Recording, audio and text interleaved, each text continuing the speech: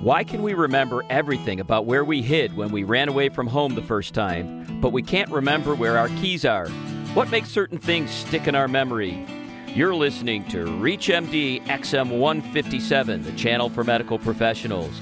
Welcome to the Pulse of American Medicine. I am your host, attorney and Dr. Bruce Bloom, President and Chief Science Officer of Partnership for Cures, a nonprofit that drives cures to patients through repurposing current therapies for new uses. And my guest is Dan Heath, co-author of the best-selling book, Made to Stick. Dan lives in Raleigh, North Carolina. Dan and I are discussing the simple but powerful Made to Stick principles and how they might apply in a variety of medical settings. Dan, welcome to ReachMD. Hey, thanks so much. Good to be here. So what's the main concepts, or what are the main concepts of Made to Stick? What Made to Stick says is that anyone can make their ideas more effective by using some principles of stickiness. And what we mean by a sticky idea is an idea that's memorable, that's understandable, and that changes something, changes people's opinions or behavior or, in some cases, values. And we can take inspiration from some of the stickiest ideas in the world, you know, the ideas that stick on their own, such as proverbs and fables and folk tales and even urban legends. And so what we've done in the book is kind of reverse engineer what makes these very successful ideas work and then show people how to use those same traits in their own ideas. One of the things that stuck for me when I read that book was the cover of the book itself. Was that intended to be sticky, and why does it work?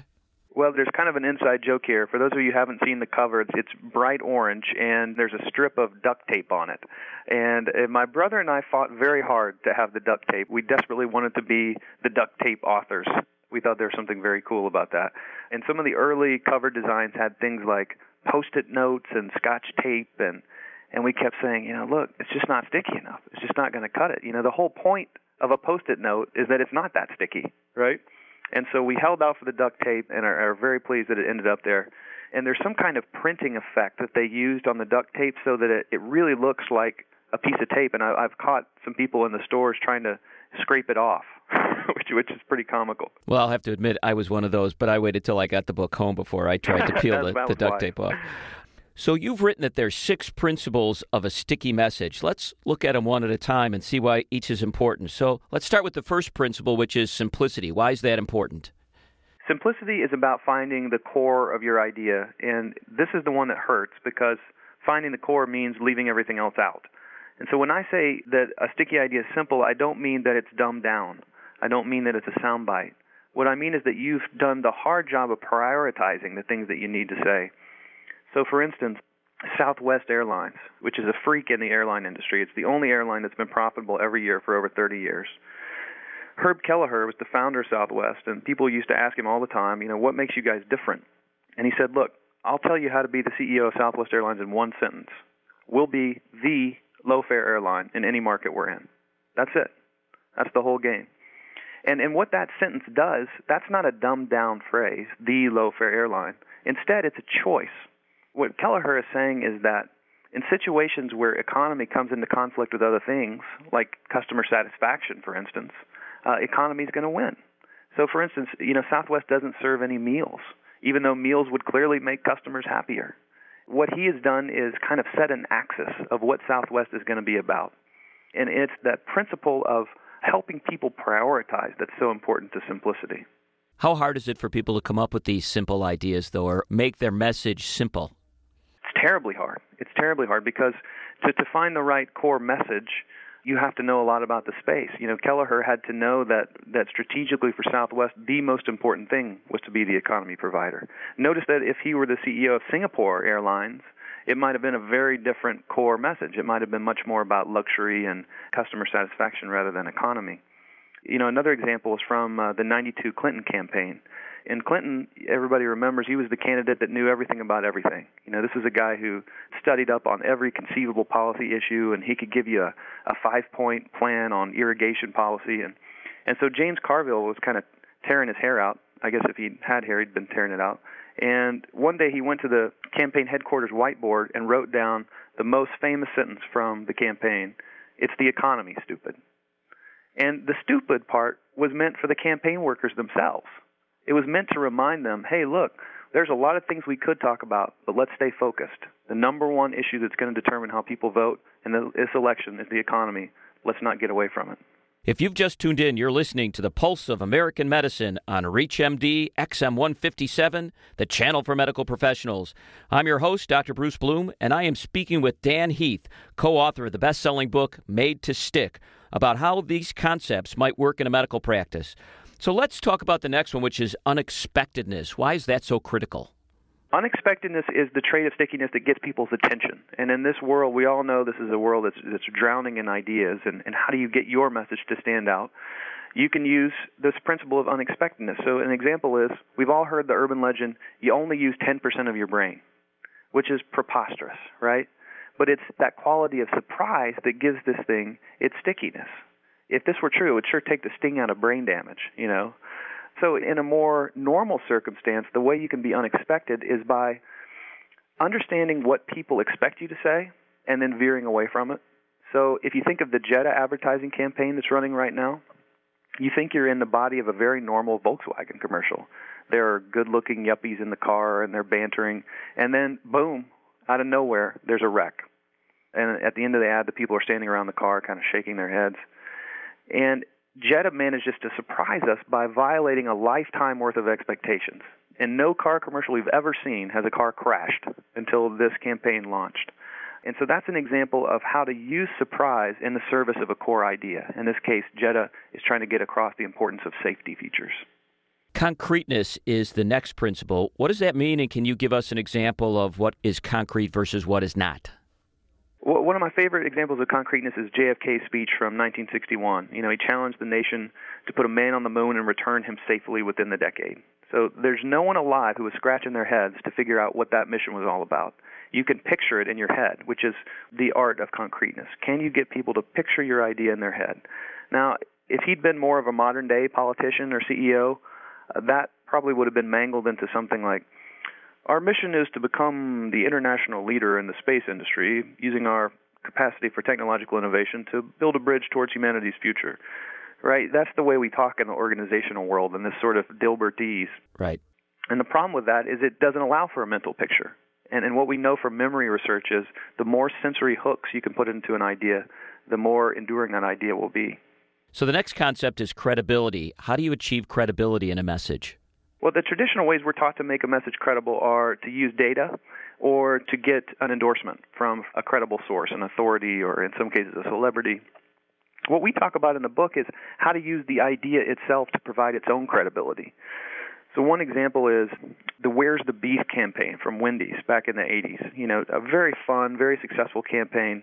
But at the idea level, what's going on is they're saying, look, our hamburgers are simply bigger than the competitors. The meat patties are bigger, and it's so obvious that there's a difference, you can see it for yourself. So instead of Wendy's saying, our hamburger patties are 23% larger, or instead of them, you know, bringing in some football player to talk about how much meatier Wendy's burgers are, they simply left it up to the consumer to use their own eyes to tell the difference. That's something we call a testable credential. It's a way of building a kind of try before you buy aspect into your ideas. The last two principles are emotion and story. Why are these two so important? Emotion is the trait that gets people to care about your idea. It's one thing for them to listen. It's another thing for them to understand. It's quite different for them to care. And I think of the Truth anti-smoking campaign as a great example of a success on this front. Traditionally, teens have smoked cigarettes to rebel. That was the whole fun of it. And what the Truth campaign does so brilliantly is it co-opts that emotion of rebellion.